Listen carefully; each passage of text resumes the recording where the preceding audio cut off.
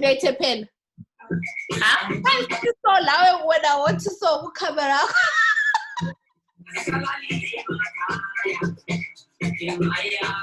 Hey, piano, asalami emakaya, inayako.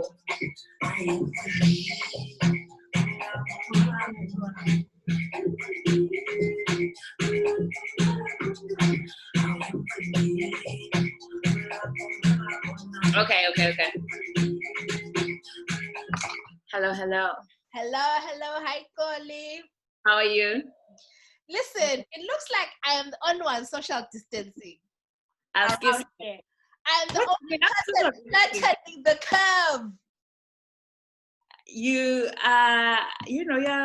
I'm also here flattening the curve. Even Dominic Cummings is not flattening the curve. I am the only one. There's a whole group of politicians and people who have been telling us to stay at home that haven't actually been following their own orders. I'm the only one who cares about the National Health Service. We all care, sis. I have not broken, not one, not even one. I trying to that I have broken any rules. I am not talking about anybody else. I am only talking about me, Natasha, sometimes known as Dance. I know that I have not broken any social distancing. Guys, woo! Yeah, but how are you? I'm good. How are you? I've been at home this whole week. I haven't seen nobody. Nobody. Has someone been trying to see you? Nobody.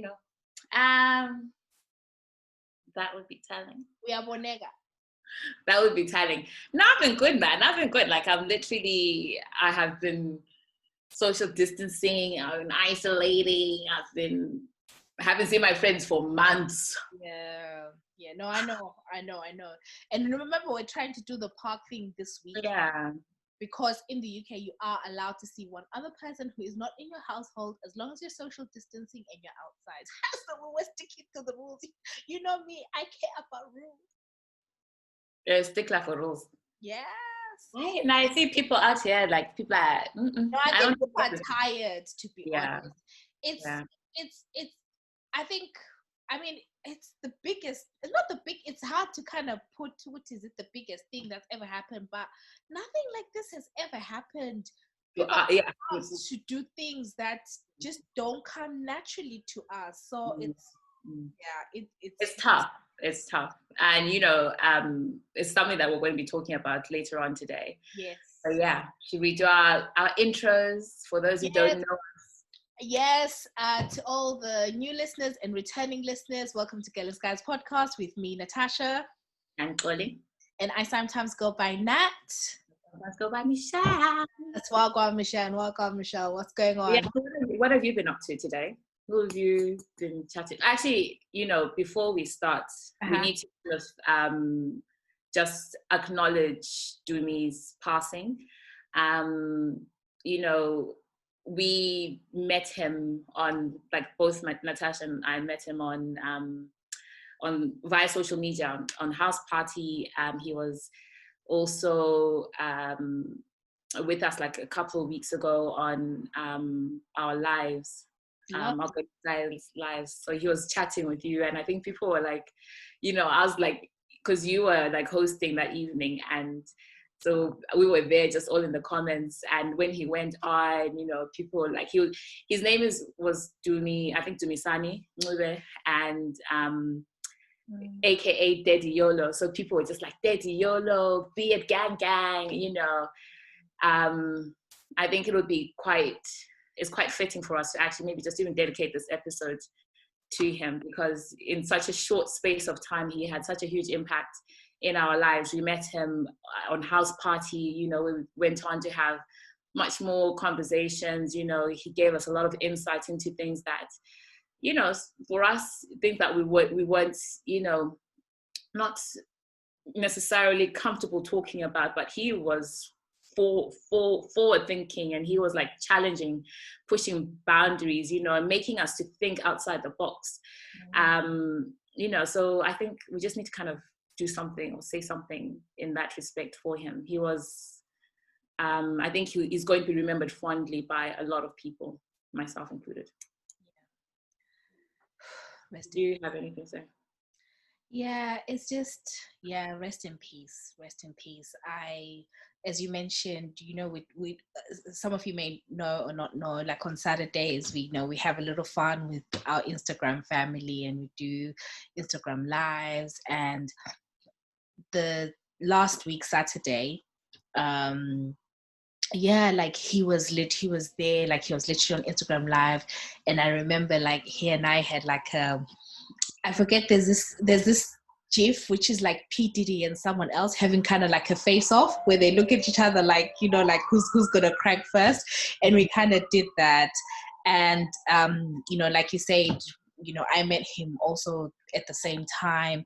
He was someone that I was getting to know, and someone that, as the more I interacted with him, was kind of like, oh, this would be like my kind of person, like my kind of guy, like and wow, just looking even on social media, like the tributes that people have been paying, like you could just tell he was much loved, lived such a full life, so young, just gone too soon. And we know that there are people who are just hurting in unbelievable ways, his family, his friends, colleagues, and we just want to there are never any right words that can make things better, but we just wanted to acknowledge that in our little space, like he was just such a fave, and somebody who like it's just such a huge loss. And rest in peace to me. Yeah, rest in power to me. It just feels difficult to even just to move on from that, because I think what's happening more and more of now is that we are just burying our age mates, and I think that hurts. Like, losing somebody is hard, but when you start, like, I don't know, is it us? Are we just now getting older? But it feels so, you can never get used to it. It's so unfamiliar. But yeah, we want to kind of, just continue. I think we will continue to live our lives and honor, your life, Jimmy, in ours, if that makes sense. Like, we will continue to be, or try to be, alive and present in all that we do. So one of the things that we spoke about last week, so do you want to give a bit of a synopsis about our last episode with Advocate Mahere? Yes, so last episode we had Advocate Fatai Mahere, had a really great, what I thought was a great wide-ranging conversation, talking about what's happening in Zim, also just understanding a little bit more about the lockdown, what that means in Zim. And I think we just had an interesting conversation about, the future, and what a lot of the feedback that we got, like on Facebook, Instagram, on Twitter, were people, feeling really inspired by what she said. One of the messages that we got actually was from someone who was like, what, I'm in the diaspora and, I feel fired up, but I don't know, like, what initiatives are there, like what things are actually there that I can tap into. So so I guess if you guys sort of have any ideas about this sort of like energy that we may feel in terms of contributing, like in a civic way or politically or whatever, maybe just share those ideas with us. But I thought it was a really, really great conversation. Obviously, well done, Michelle, you managed to get the neurologist or engineer thing there. I think people kind of love that. We got some tea a little bit. So it was good conversation.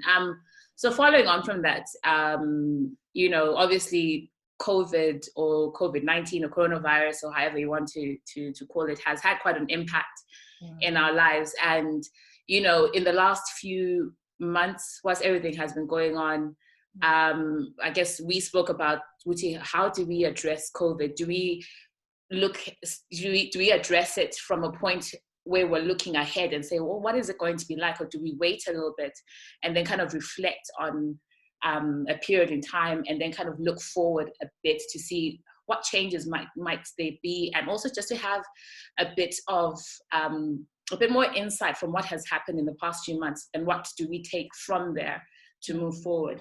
So we wanted to talk a little bit today about COVID, and, you know, kind of to look at something that I feel is, I think it's quite pertinent and quite important to actually look at in the aspect of how we are supporting our key workers, and how you know, the majority of key workers are actually Black and ethnic minorities, you know, and the impact of that. So I think that's kind of the conversation that we're going to drive today.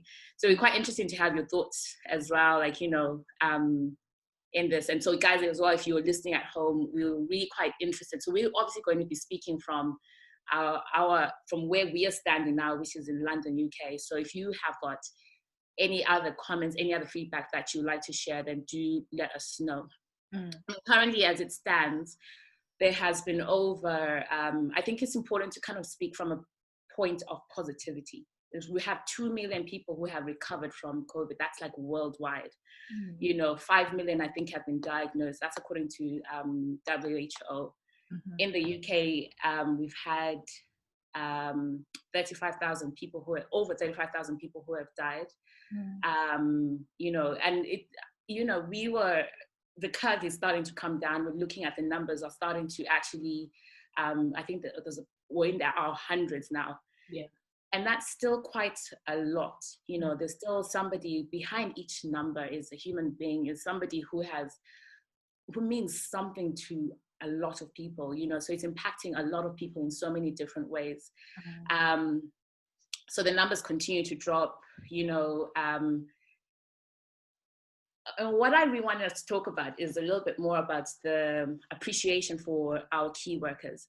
So whilst it's not just the NHS workers, it's the key workers, because it's a lot of people have been supporting this, you know, supporting COVID in different ways. So not supporting COVID, but supporting people who are suffering from COVID. So you're looking at people who are driving buses, looking at people who are cleaning in hospitals, looking at people who are even delivering supplies like oxygen to hospitals. So you're looking at delivery drivers, you're looking at people who keep the, you know, not hotel, but, you know, hospital services in terms of like linen and all these sorts of things. So it's a huge amount of people.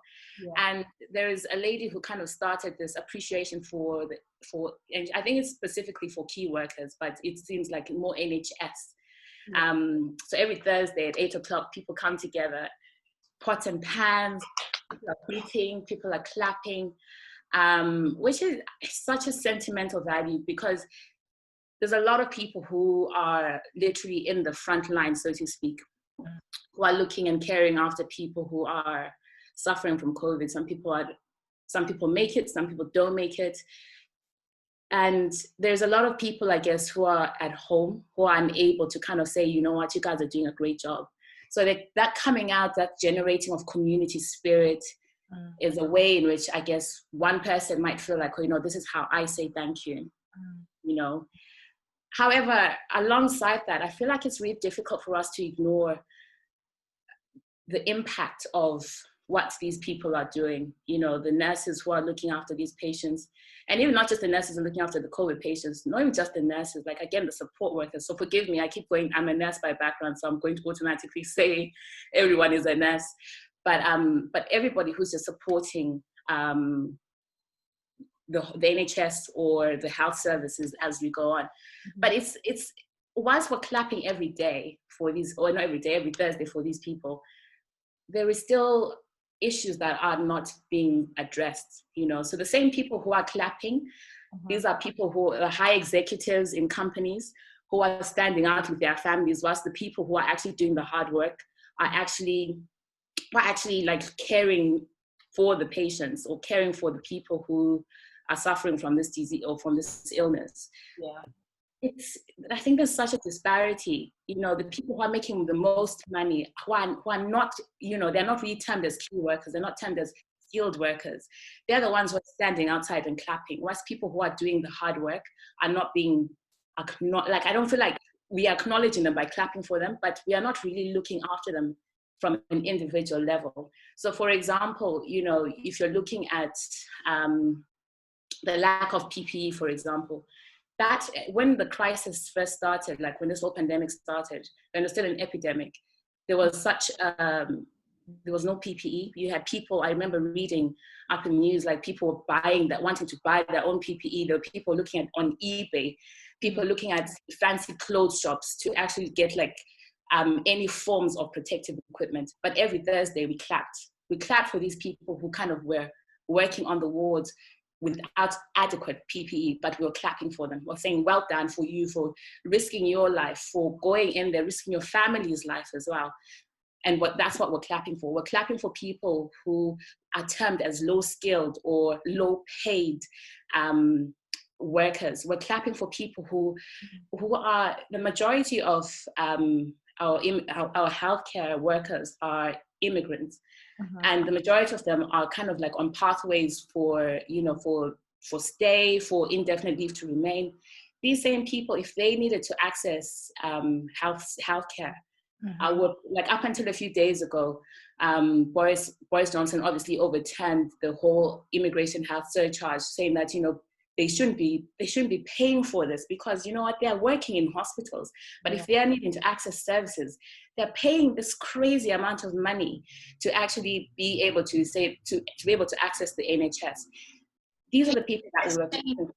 Just for people that don't know, like, can you explain the surcharge, the hospital surcharge, how it works, and like? So again, I'm not too well, like I just know this from a very superficial level. So my understanding is that if you are on, like, if you have a leave to remain in the UK, and like for example, if you're on not a student visa, like a work, I don't know if work permit still exists, like tier 1, tier 2 visas, you then have to kind of pay for using NHS services. So regardless of whether you use it or not in a year, you still have to pay a certain amount to kind of keep the NHS going out, because the health service that we get is termed free, but you pay for it in other ways.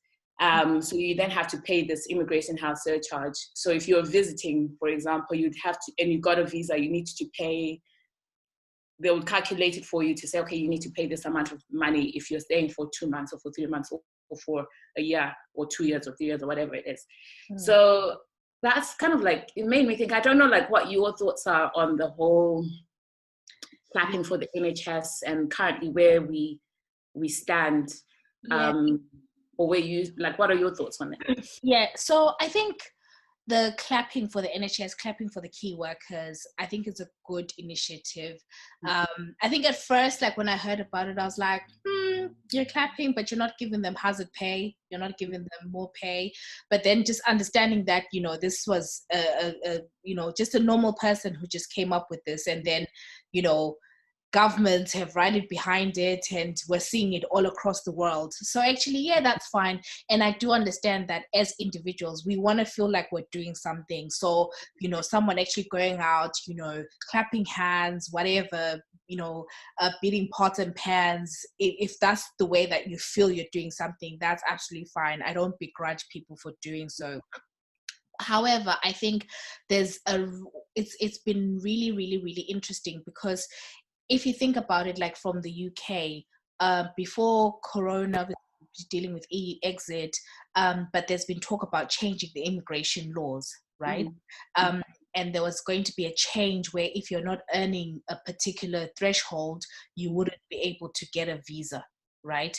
And there was actually, I think the government had come out saying that there's would be no route to stay, like for what they termed low-skilled workers, right? And as you said, you know, we're talking about nurses and all that stuff, but you've got cleaners, you've got porters, you've got all these people who work in the canteens of, you know, of hospitals, all these key national health service workers. So number one, it's sort of like in a way, kind of like really, really, really kind of made us look closely as what we call low-skilled workers. You know, there's no one who is a low-skilled workers. They're lowly paid, because what's happening now is all the low-skilled workers are the people that we are, you know, we are relying on.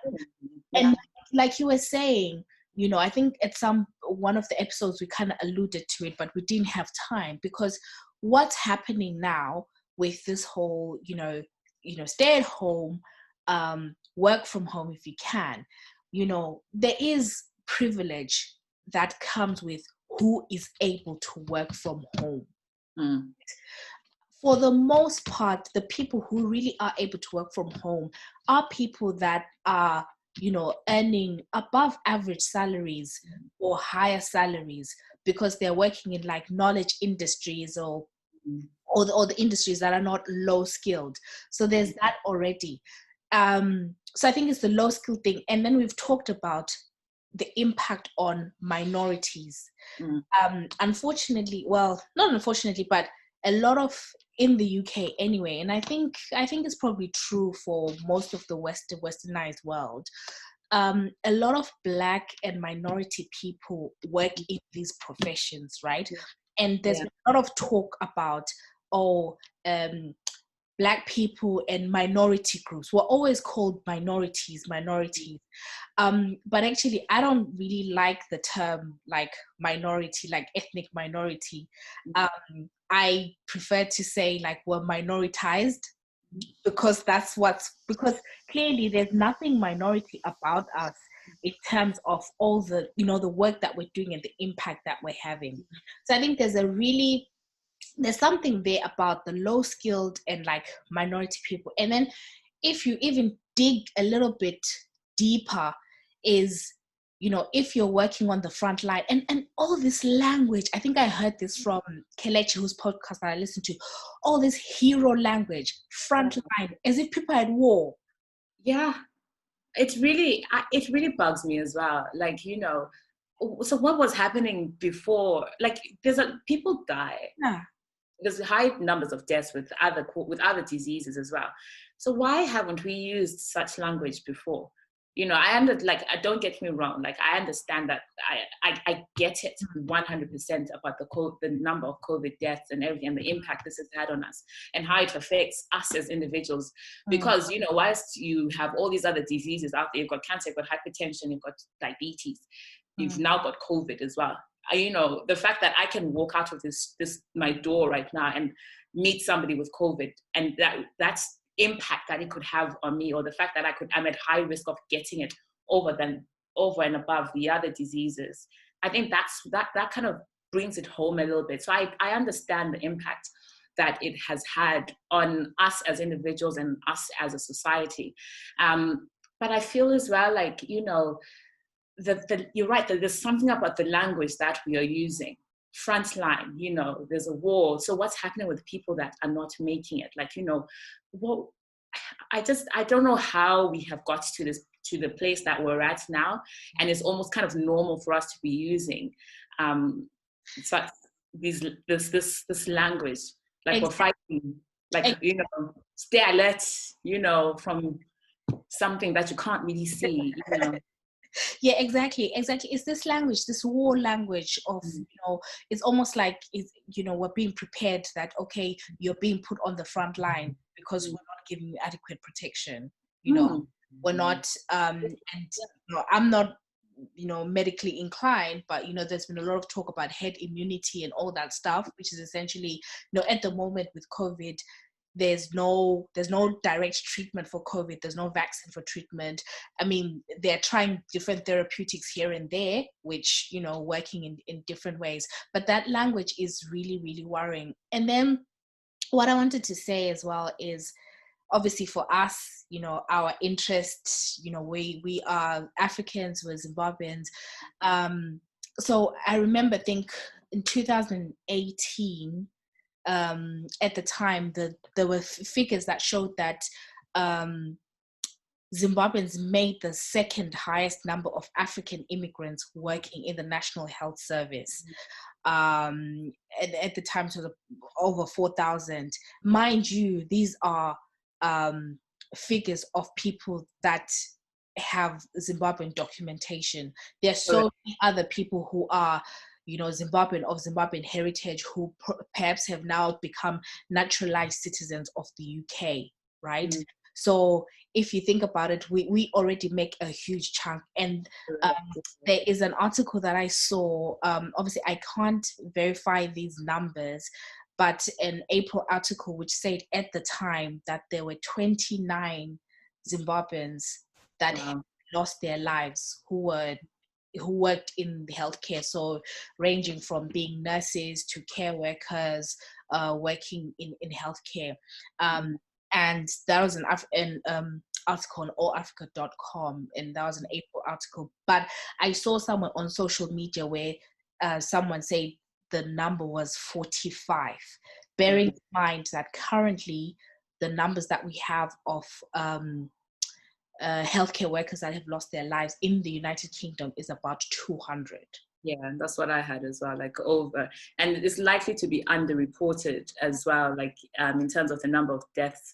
Like I was reading this article, they're like, oh, this is what we have, but that number is likely to be a lot more, because again, I guess, you're going to come to a point where you're going to be like, okay, after a year, this is the correct number. Or this is because as time progresses, you get more, you might find that there's been a little bit misreporting here and there. So you might, but I think the honest truth is that number is likely to be a lot higher. And, what I found interesting is that there is one in 3 key workers are of a Black and ethnic minority. So that's a huge number. And if you think about the number of Zimbabweans who have also come over, and if you think about at that time, like the people who came are not all, but the majority tended to go into the route of support work or healthcare because of the because of the access to papers at the end of the day. And then I think as time has progressed, people are kind of venturing into different things, government, because we are now able to kind of venture into different aspects. But really and truly, health and social care has been, it's a huge there's a huge number of people who are employed in that industry. And the thing is, if you're looking at 1 in 3 key workers being Black and ethnic minority, and then you look as well, like the number, you're 3.7 times more likely to die compared, if you get COVID, compared to your white counterparts. And then you look at and then of course that number, I think you mentioned 49. That's a lot of people. That's a lot of people to die. And the question we were asking ourselves is like, why is there such a high number of deaths within our community as Zimbabweans, within our community as African, as diasporans, and as Black and ethnic minorities? So this is kind of the questions that we were bouncing around ourselves. And again, if we look again, this is some of the reasons. We obviously don't know all the answers, but if you look again at the fact that some people who are here with their families. So we mentioned, for example, the health surcharge. So, for like a family of 4, people are getting charged $2,500 for a year just for to pay the immigration health surcharge. So you find that there's this term called relentless working. So you're kind of working constantly just to keep on top of things. So this is on top of your bills, your top of your national insurance, on top of your taxes. You still have to pay this health surcharge. So you kind of always are behind your counterparts who are, already £2,500 if you've got a family of 4. People have got more, and then you've got your black tax, you've got people that you're supporting back home. So it kind of made sense to me that, and I've been there as well, like, you kind of throw yourself into shifts. And I guess if we're looking at a situation where there's like COVID, you're like, okay, I need to work. If I don't work, I don't earn a living. So you put yourself down for more shifts, and you're putting yourself at more risk of contracting COVID. And it just made me think, Kuti, how is it that we are at a place where we're having to choose between your health and well-being and finances? Like how have we got to such a place where you are being there's this term, this relentless working, where you're kind of working all the time to kind of keep on top of things. And how is it that we can never actually just edge that step forward compared to everybody around us. And it's just because like I just almost feel like we are being I feel we're being disadvantaged by the system, so to speak. You know, I don't know if it's fair to say that, but I genuinely feel that, you know, if we didn't have half of the things that you had to kind of fork out, then we'll be okay. And we think about people as well who are on different levels of visas. Like if you have an underlying condition and you're like, oh, actually, no, I don't feel safe. Like I feel like I should be shielded. Like what access of support do you get then? You know, so then you find that people are then putting them. So we as a Black population, where again there's diseases that are very specific to us, hypertension, diabetes, etc. So you find that somebody who's probably in that in a vulnerable group is then putting themselves in that position and, you know, increasing the risk of developing COVID. So it's a bit tricky, I guess. And the other side of it is that, like, you know, again, the government kind of came up with an initiative. If somebody died, a key worker died, your family was granted £60,000 and indefinite leave to remain for the whole family. And obviously, I don't know just what the whole family entails, like your own immediate family. But I was just like, wow, you know, compared to, it's like carrot or stick, you know, like how are you even putting that like on? I mean, I suppose, you know, you do need to kind of think about the people who have died, but then why can't we make the conditions better for those who are living too? Yeah. And I think there's also something about, I like the term relentless working. That should be the podcast title. And I think there's something there just about the vulnerability that you have as an immigrant, right? You know, we've had that case of the woman who worked at the train station and she was attacked. Apparently she had been asking for PPE or she felt she wasn't safe. I think there's something about, you know, we've talked about this even when we talked like in our domestic violence episode and another episode when we talk about healthcare, actually, is just, for example, your immigration status plays a big role in it. It really drives your behavior a lot of times. So if, you know, you've been working at a certain place, maybe you're thinking, oh, you know, I've got a year now to be able to apply for my permanent residency. So, you know what, I have to be going to work because, you know, this is my lifeline. So I think that is the main difference, that for a lot of us, this is our lifeline, but for our counterparts, it is not their lifeline. So they can actually say, I don't feel safe, I am not coming in.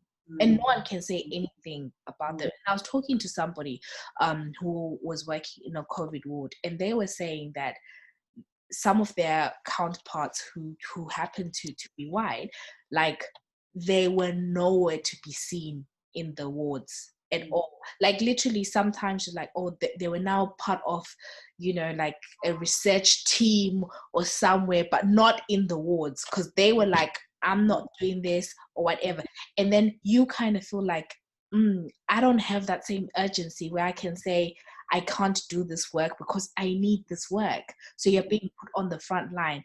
And I was speaking to the same person as well, who was saying that a lot of these like agency jobs now, like they're even offering so much more money, and then they're sending us like to be in the front line. And we know it's taken so long to fight for the PPE, like the protective clothing, right? First of all. So there's just so much of that. And imagine some of our people, maybe, you know, they're still in the process of fixing their immigration status. So imagine if you've been working somewhere at a care home for the past 3-4 years, your paperwork is still at the home office, it's pending, right? And you're just thinking, I can't not go to work because this is my lifeline. If these people don't give me a job, or if these people say, you know, don't come, then where will I go? Because I need my paper. So it's just, it's quite interesting. And I do know, like what you said about the underlying health conditions, which are really, really, really important. I mean, I don't know too much, but what I do think is there was a time in the news where, like, we know, okay, we need to be healthy and everything, but I did feel like that was almost being geared to be weaponized against us minoritized people. At a later stage to say, well, the numbers are high because you guys ABC. Yeah, which I'm not saying is not true, but I could see it in the news that there's something here. And I think we it leaves us in a that's why we need to start having those conversations now. And like you said at the beginning, in 6 months' time, 4 months' time, we may look back and have more information and have a different view. But I think we need to start really at least having these conversations so that we can, I don't know, support the people around us as best we can. There's really something about building a community more than ever now. You really need, even if it's just to kind of check in on each other. But, we do like other groups. We can't really compare ourselves because, these are groups that have been here for years, that have a lot of wealth, but actually that actually have community pots of money, right? So like we were talking about like the Turkish in North London. Yeah. Right. That, a lot of them who have like high street shops and stuff, like literally there are people within the Turkish community who are very wealthy, right? Who've put in money. So like every week, like families get, and it's not to be paid back. It's just like, now I was just imagine if, I wish I could be a millionaire to be able to like help people as well. Yeah. But I'm just saying we don't have those structures. Yeah. And I was listening to something, the news a few days ago about Somalians have actually started a similar venture where, because don't quote me on this, but it's something along the lines of they were finding that, going to a food bank, for example, you weren't getting food that people from like that region or from that country would particularly enjoy or eat. So they were like, oh, you know what, we're going to do something up ourselves, and got some funding from somewhere. But then their cry was for more funding because they're like, oh, you know what, this is what we have started, we want to continue with it, but we are finding that we can't continue because of lack of funds. And I was just like, just a simple thing like that, where you're looking at food, they're like, people from Somalia, there's language barriers, so they're not even going to be able to say that I don't eat this. They're like, okay, as a group of Somalians, they just started something, and this is in East London, so all Tower Hamlets, they have like a soup kitchen, so to speak, and they make their food and then they go and deliver it out to people, which I thought was quite amazing. And which kind of makes me want to talk a little bit more about the social impact of this. So, there's been a lot of there's been high cases of domestic abuse, and this is not just within our community but as a whole. Things like, I was chatting to one of my friends who's a social worker with kids, and there's like less children being referred onto their service because children are not going to school. So just the whole impact of things like that, it just makes you really think, there's just so much going on out there. But with all that going on, there's also something about loneliness.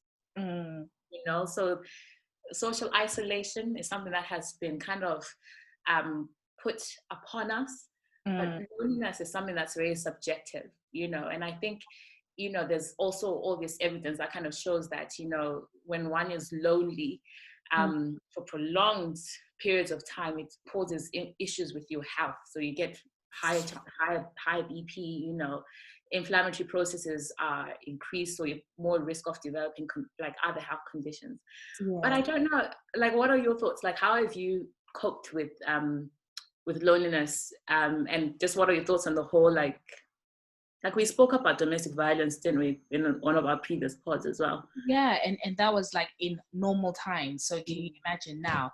And like, yeah, I mean, loneliness is a big thing. Like, it's quite a big thing. Apparently, I remember reading that I think loneliness could be as dangerous as having 15 cigarettes per day to yourself, right?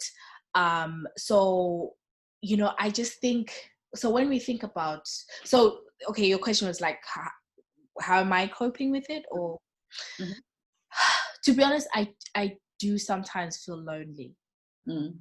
And I live with my aunt. So it's not like I don't have human interaction, but I haven't seen my friends. I haven't seen you. I haven't seen my friends for a while. I haven't done like, I've literally just been going to the shops and going to the park. Although I will say for me, like social media and all like I feel like I've been more social, like the Insecure review on Monday, we do like house party and all that stuff. So in a way, and I think I'm an extroverted introvert, if that's a thing.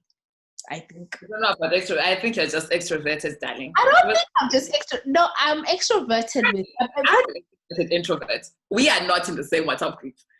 No, there's a fancy term that I'm forgetting, which means I'm an extrovert when I'm comfortable. Yeah, ditto. But when I'm not, I really can just be, So for me, obviously, because I'm proactive, so I find ways to kind of be like.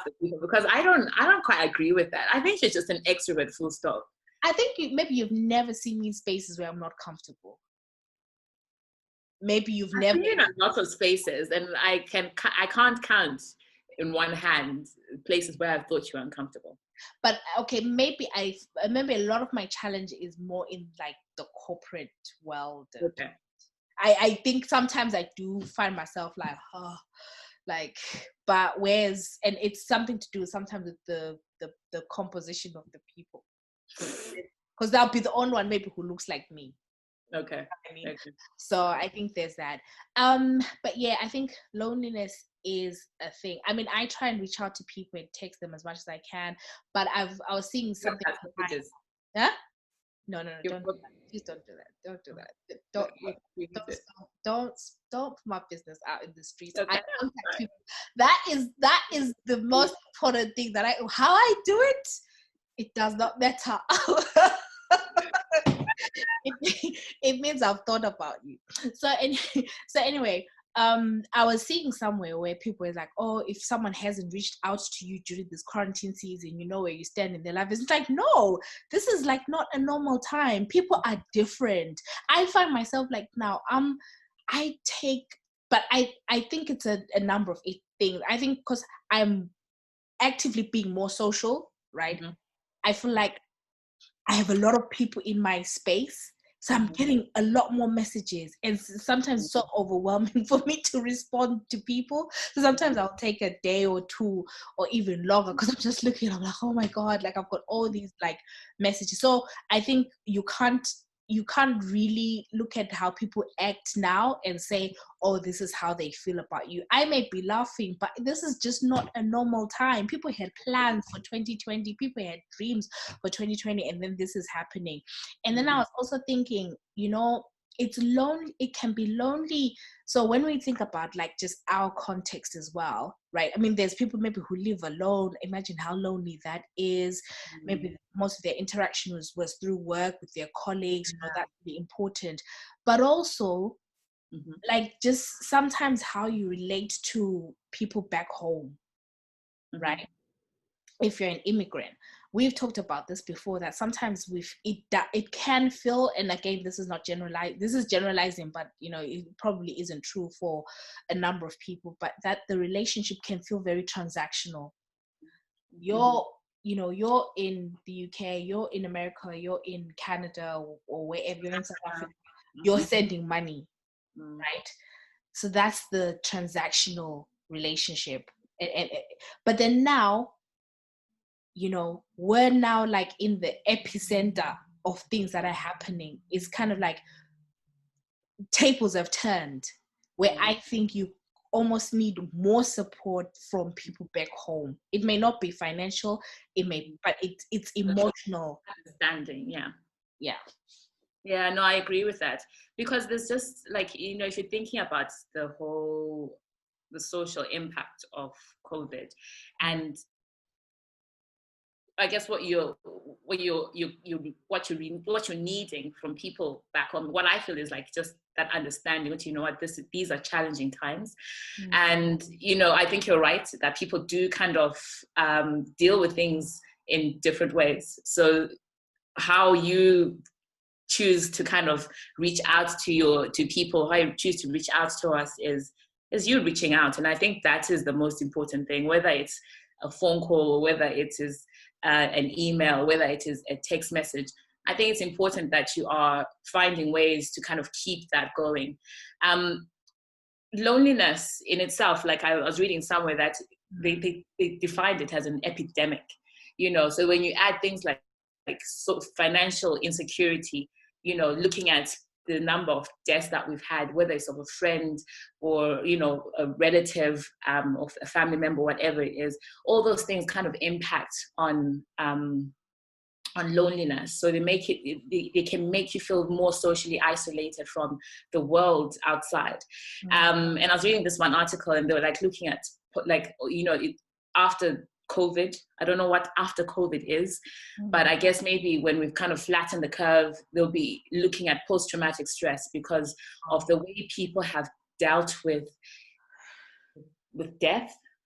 Because if you're looking at, if you, when people were dying, people were being buried without water, and people were coming home and they were not coming home, but they were already isolating. So you had to be isolating for 14 days. You didn't have anyone to, apart from video, phone calls, you didn't have someone to come and sit with you, even just to hold your hand, just to kind of be like, to be with you in that particular time. People had to find other ways of being with someone. And, what I have felt like from my line of work is I've spoken to a lot of people who have lost partners or family members. And whilst I felt like, I feel very much out of my depth in giving bereavement support, it's heartbreaking, it's heart-wrenching to hear someone talk about, I lost my husband and I see him everywhere in this house, and I wasn't able to be at his graveside when he was actually put down. I am alone. I have no one can come and visit me. I have, I can only go out to get food, or food is delivered for me. It's hard. So the whole impact of this, and then you think about us as well, like immigrants, some of us are living alone, or you're living, with significant others. And what happens when you lose the other person? And we are such a community of people who come together, the first thing, you drop everything, or you're just able just to go and sit with them. You come together and you just either sing, just to be in that that person's presence, to kind of offer support in that way. But things like that have been taken away from us. So I don't know, I guess moving forward, platforms like what you're talking about, that whole support as a group is needed. Like, you need to kind of have something where you can draw into to something or someone, just having that opportunity to speak with somebody, or even just, it brings to mind, like, there was this young girl who was out in the news, this girl, forgotten her surname, first name is Chichi. Her mother was a single mother. She passed away. She was a nurse. And they're looking at how her church group were actually looking at how they can keep Chichi in this country. Because, she had literally had nobody else. And it's just heartbreaking, and she brave girl was on the news talking about how she found her mom was such an inspiration, and she wanted to stay here. She wanted to continue education here. But it's just little things like that. It's just, there's going to be so much that we need to kind of unpack, I suppose, sometime in the future, and really address things like isolation, social isolation and loneliness as well, and how we deal with that in the future. Yeah, and I think another thing, obviously, I think we'll kind of have to, I'm just thinking of the 12-year-old. That's hard. Another thing that we'll probably have to unpack when we have more time is, we're talking about the impact of, all this post-traumatic stress and all the things that we haven't really even found the language for, that we probably will have the terms for in months to come. But I think there's also something about sort of going back to that whole privilege gap, right? And the whole, like, people who are able to work from home, who are able to, who are hardly impacted. So I would say, even if, say, for example, you're like a Black person, or, well, a minoritized person, in some way, you, even if maybe you have the resources, you've got a secure job or whatever, you're hearing these stories around you, right? They're within your circle. But in comparison to some of our counterparts who are so far removed that it's just in the news, right? Mm-hmm. If we think about, there's going to be such a, I want to call it privilege gap, which mm-hmm. is there are people who, you know, they've been at home, they're working from home, they wake up every morning, they do exercise with Joe or whatever, that Instagram guy. Yeah. You know, people are, you know, every Thursday, there's a Zoom party, there's this, people are exercising, people are doing quarantine boot camp. People are, you know, like, oh my God, and maybe they're saving money. They're thinking, oh my God, I'm not paying for commute. You know, I'm saving money. And when they come out of this, they'll be quote unquote better off, right? Mm-hmm. And they are the people, and we're even seeing it now because a lot of the driver to like reopen and whatever is coming from people who've kind of like been like, okay, it's not really impacting me, and you can see like how they're affected. So we're going to have such people will not be able to relate to each other. There'll be people when quarantine is over who are like, I'm flying out to Bora Bora, I'm doing this, I'm doing that, and then there's people who are like, I don't have a job, my whole life has changed, I've lost someone. And it's kind of like, how will society, like, that empathy, that understanding, I don't know. No, it's so true. The privilege gap, as Natasha calls it. But yeah, so I'm also very conscious of our time. But you know, what do you think, like, moving forward, like, how do you think things are going to look?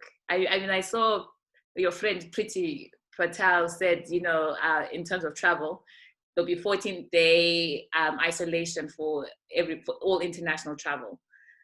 So, you know, just thought I'd let you know, because I know you are itching.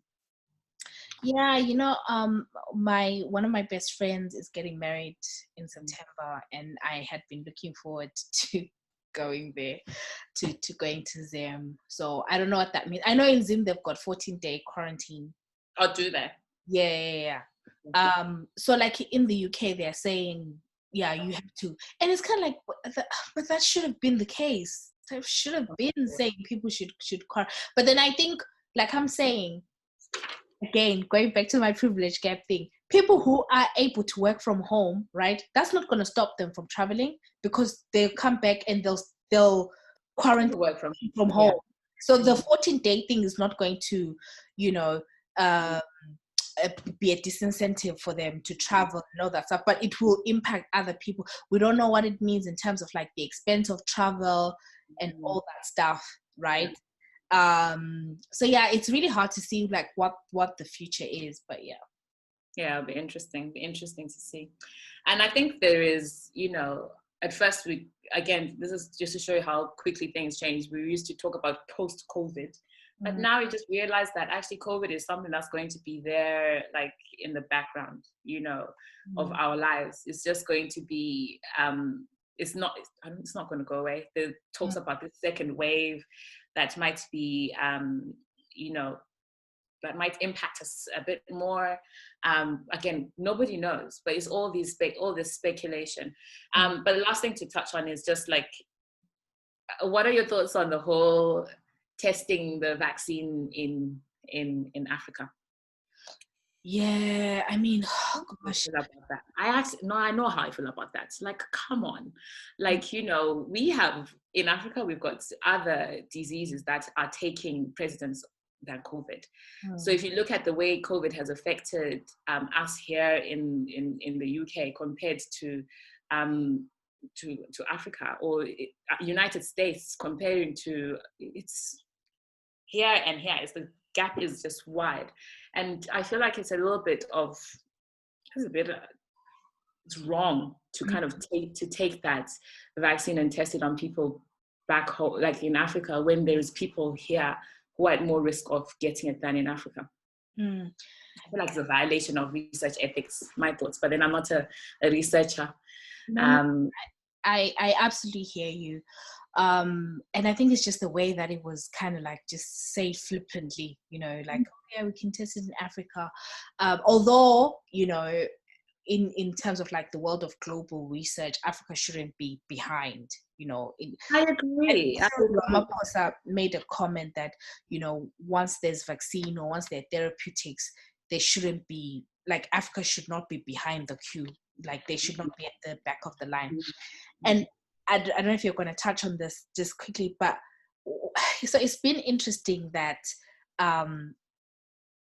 so Africa, just generally as a continent, I think the latest article, I think that you said that they had been, was it 3,000 deaths, I think, across the continent.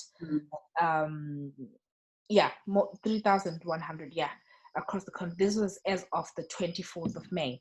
And the headline was, coronavirus is taking a different path in Africa, by the World Health Organization. And it's been, so there's a number of things. Again, as you said, COVID is here for a while, and it's kind of like how we adapt to it. But there was something like in the news and headlines, like you could almost see like, oh my God, this will devastate Africa. This will ravage Africa. Like you could almost see like they were like, oh, how come it hasn't, like how come there are no incidents in Africa? And it's kind of like the reporting was very much on some, I don't know if it was Europe or the Western world trying to make themselves feel better, like, but Africa, how are they going to deal with it? And you can see now it's kind of like people are like, how come the numbers are not growing at the same exponential rate as they were in Europe? So I thought that was really interesting. And I think the article that you shared sort of like said a number of things. One, which is just the demographic, so like it's younger population being one, and also to do with the measures that African countries took. They were very proactive. Do you remember that video of the Ugandan woman who was like, if you're coming here, then stay there. Where are you going? So I think that was genius. Like a lot of African countries like lockdown. I think South Africa has been great in this lockdown because South Africa is the gateway to most of Africa for travel. Again, not to say that individual countries have not, we have not made mistakes, but I think what we're seeing is, I hope that, my prayer is that Africa does not experience what Europe has experienced at all. I think, gosh, we need a break. Like, our continent needs a break. Like, and what I'm hoping is, like, in terms of like moving forward, is that as developments are made with COVID, that as a continent we kind of benefit from the learnings and like the knowledge, and then we're able to kind of implement it. So you're seeing like in a lot of African nations, it's kind of like wear masks. And to be honest, like the UK has been very behind on that, on like wear masks in public. Yes. And hopefully even like when therapeutics, come, like we can benefit from it. But I think my call would be to anyone who has the skill or whatever. I think it's our duty to really help, like Zim, help our countries as much as we can. I've seen people doing great things online, like in terms of like putting information in bite size in different language, in isiNdebele, in Shona, in Xhosa, in all these different languages. Like, let's continue doing that, because we're seeing that this whole like being apart is such a challenge for us. So there's going to be a conversation around, like, if I'm here, the rest of my family's in South Africa, like what happens if another pandemic, comes, or or whatever the case may be. And I think for us also, just living in this world, this world that is anti-immigrant, we're seeing what's happening. It's kind of like is Europe an option? Like should we go back home? So we want home to work for us because we want it to be a viable option. Yeah, no, I agree 100%. sometimes you hear a lot of, or you guys have it a lot better, like over there. But over there also has its own challenges, and just like as you rightfully said, it is difficult to be an immigrant. It's difficult to carry yourself or be your whole self in some situations, just like you're saying, corporately at work and stuff, even on the streets. Not that we're saying that all that everyone is bad. It's not the case. Obviously there are good people, but we just feel the system itself doesn't necessarily always kind of encourage you to kind of develop or to flourish or to grow. There's always challenges. And you're looking at oh my goodness, we need to talk about, in another episode, we need to talk about little fires everywhere, and just about the impact of race in America, and and little nuances that we experience here in UK, for example. But yeah, all good. So that was a good reflective, I guess, piece on, and a bit of looking back and kind of looking forward a little bit on the impact of COVID on our lives and how it will impact our lives, our travel lives. I mean, how are we supposed to meet if you're in a long distance relationship? How are those working? Cancelled forever. COVID said no. No. COVID, man, not on my watch. The COVID said you people don't respect geography.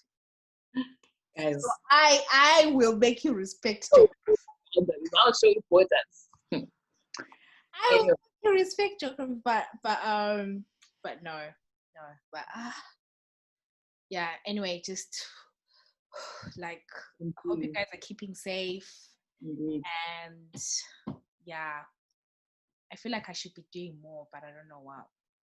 No, I disagree. Listen, I've had a week off and I have done nothing apart from harass you, of course. Hearing. Yeah. I have enjoyed doing nothing. It's good just to appreciate this time.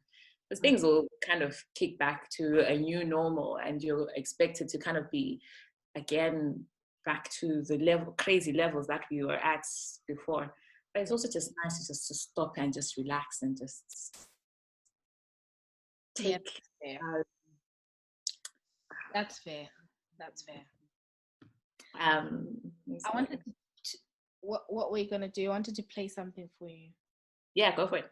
I sent you something, but I don't know if you ever checked it out. Can you hear this?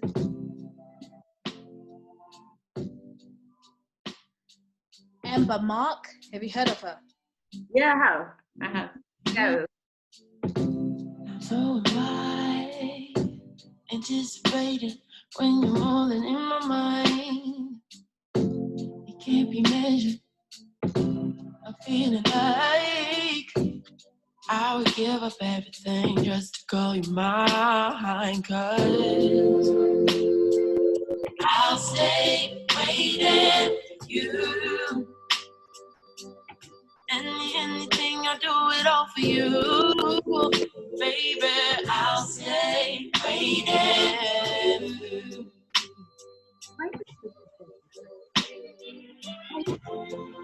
That's a good song. I sent it to you. Did you listen to it? I did. And did I not ask you this question and you didn't respond to it? What question was that? What are you waiting for? That song says I stay waiting for you. I just loved it. Like, I heard it on the Friends Zone podcast. Mm-hmm. I loved it so. And I started listening to her stuff. Then I got into Your World, listening to Gallant, Black, Brent. What's Yes. I got into your bag. This is my favorite song at the moment.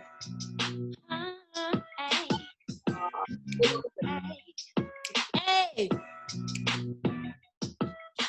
Sleeping all day, moving, rolling, 50, okay, about to lose. Let's go. The body's on fire. Ooh, love me long till you get tired. Ooh, baby, you got what I want. You're the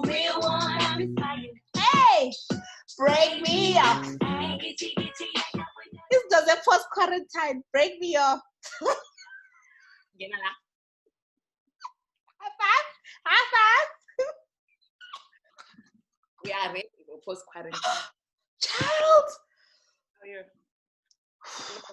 Broken. More than ready. More than ready. You know, like what I was saying to you, like, let me find something. You know, there's this poem written by W.H. Davis. And just the first two lines. It's, what is this life if full of care? We have no time to stand and care. To stand and stare, sorry. So what is this life if full of care? We have no time to stand and stare. It's a really beautiful one. So it's okay to rest. It's okay just to stop and just appreciate everything that is around you. Yeah, and not post quarantine. Yeah. Appreciate it too. I'm just seeing the screen, the news. Is there some tea? Somebody tweeted from the government's Twitter account or something. Yeah, some tea. But anyway, Ollie. Ladies, my niggas. Something on my niggas.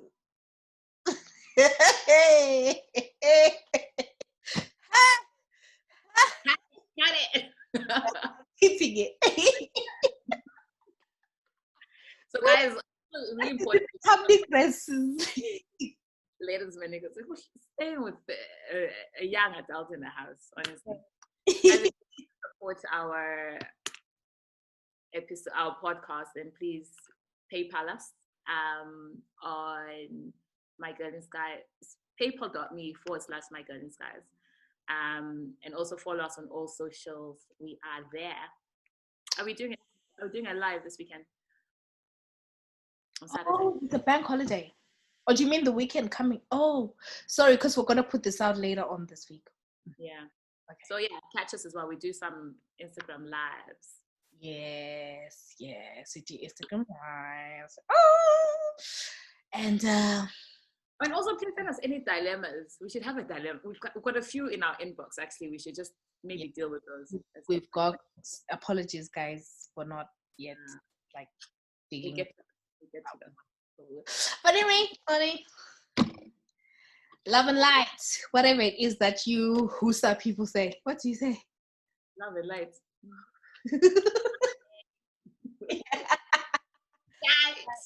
Bye.